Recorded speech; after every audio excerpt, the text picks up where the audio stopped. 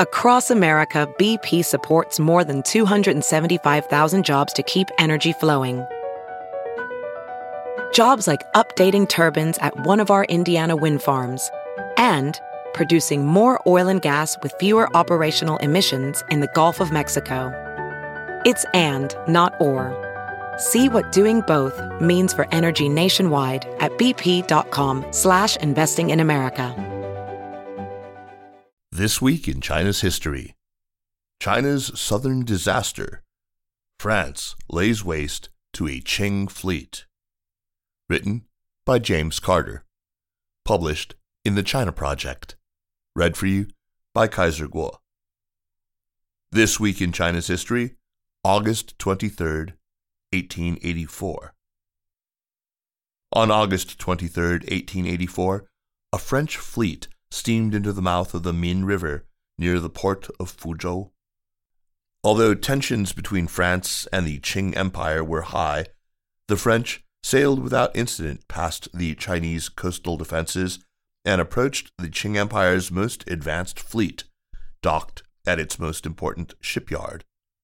War, though not yet declared, was very much the French intention, and they had caught their quarry by surprise. 11 of China's newest warships were docked at Fuzhou's Mawei port, and the French set upon them before they could weigh anchor. Torpedo boats began the assault, and 10-inch guns completed it. In historian Bruce Elliman's summary, within the space of less than 1 hour, naval bombardments destroyed not only the cream of China's southern fleet, but also the Fuzhou shipyard. Approximately 3,000 Chinese were killed, and damage to ships and docks were estimated at $15 million. 9 of the 11 Qing ships were sunk. The Sino-French War of 1884-85 was inconclusive. It was hard for either side to claim victory. More plausibly, both sides lost. But the Qing debacle in Fuzhou was undeniable.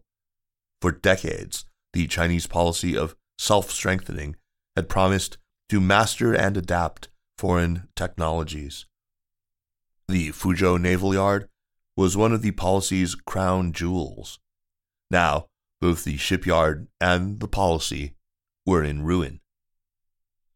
One of the most persistent myths about 19th century imperialism in Asia is how China and Japan responded to it.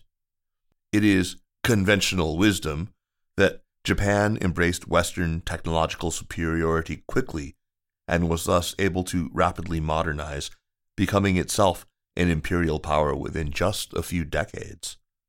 China, on the other hand, neither understood nor accepted new technologies, and its refusal to change cemented its decline, leading to the century of humiliation that included its being carved up among a half-dozen powers while its last dynasty collapsed and civil war engulfed the country. To be sure, China and Japan fared differently in the late 1800s, but assigning this to the two countries' attitudes toward imported technology is, at the very least, misleading. The destruction of the Qing fleet in Fuzhou, framed as the southern disaster, came to be seen as a prime example of Chinese incompetence and ability to modernize. But, predictably, there is more to this story than meets the eye. Fuzhou was not only one of China's most important ports, an obvious choice for inclusion as one of the ports opened by treaty after the 1839-42 Opium War.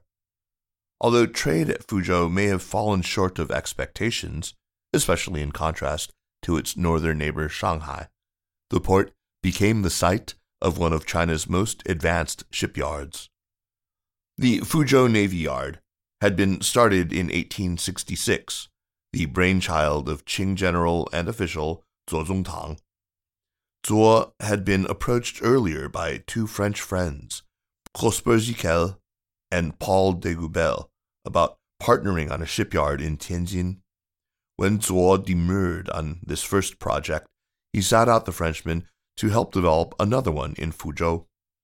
In 2 decades, it had become one of the Qing Empire's most important military and industrial installations, with an ambitious plan to produce an entire flotilla, 19 state-of-the-art warships, by 1875. The sprawling facility encompassed more than 40 buildings across 114 acres, employing some 3,000 people at its peak. In his path-breaking article on the topic, historian Benjamin Ellman describes the yard as probably the leading industrial venture in late Qing China. Despite all this, the workshop was not without its limitations. As historian Xianchong Wang described, the yard's initial contract called for the construction of ships that were just 1/4 as powerful as the current state-of-the-art in Europe, 150 horsepower compared with 750, and furthermore, planned for ships built with wood and iron plating, a decades-old technology that, in Europe, was being phased out in favor of iron-hulled, and soon steel, vessels. This notwithstanding, the Fuzhou Navy Yard was producing the most advanced ships in Asia. Even after the debacle of 1884, the shipyard would rebuild and advance to the point that it was producing steel-hulled ships with advanced propulsion systems, launching 5 such vessels in 1889. Moreover, Qing China had more than 50 modern warships at its disposal by 1884, more than half of which were built in China, making it by far the largest and most advanced fleet in the continent.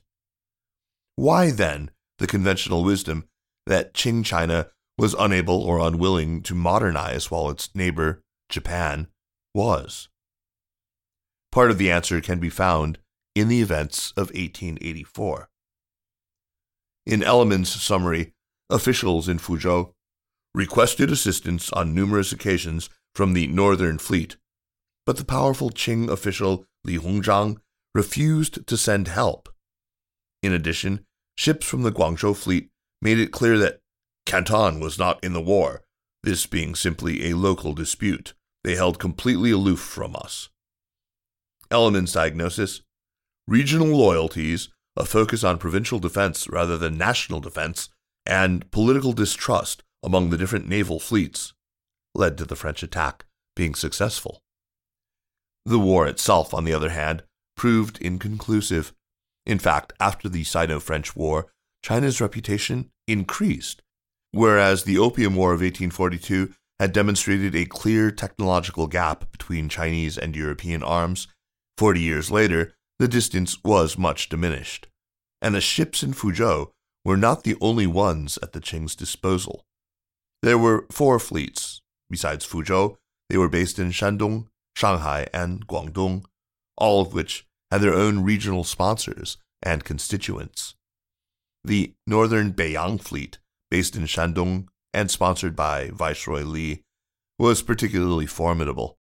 Yet the 4 fleets did not see common cause in one another. When war came again against Japan in 1894, most observers expected the Qing Navy to easily defeat its smaller neighbor. When it didn't, to the contrary, the Qing forces were routed on land and sea, a new explanation emerged, suggesting that the Chinese were poorly equipped and poorly trained, with little support or interest in fighting. In actuality, as Ellman demonstrates, the 1895 defeat was much more down to the same internal divisions that were present in 1884, as well as corruption and political infighting that led, famously, to Qing shells being loaded with sand or cannon being filled with cement.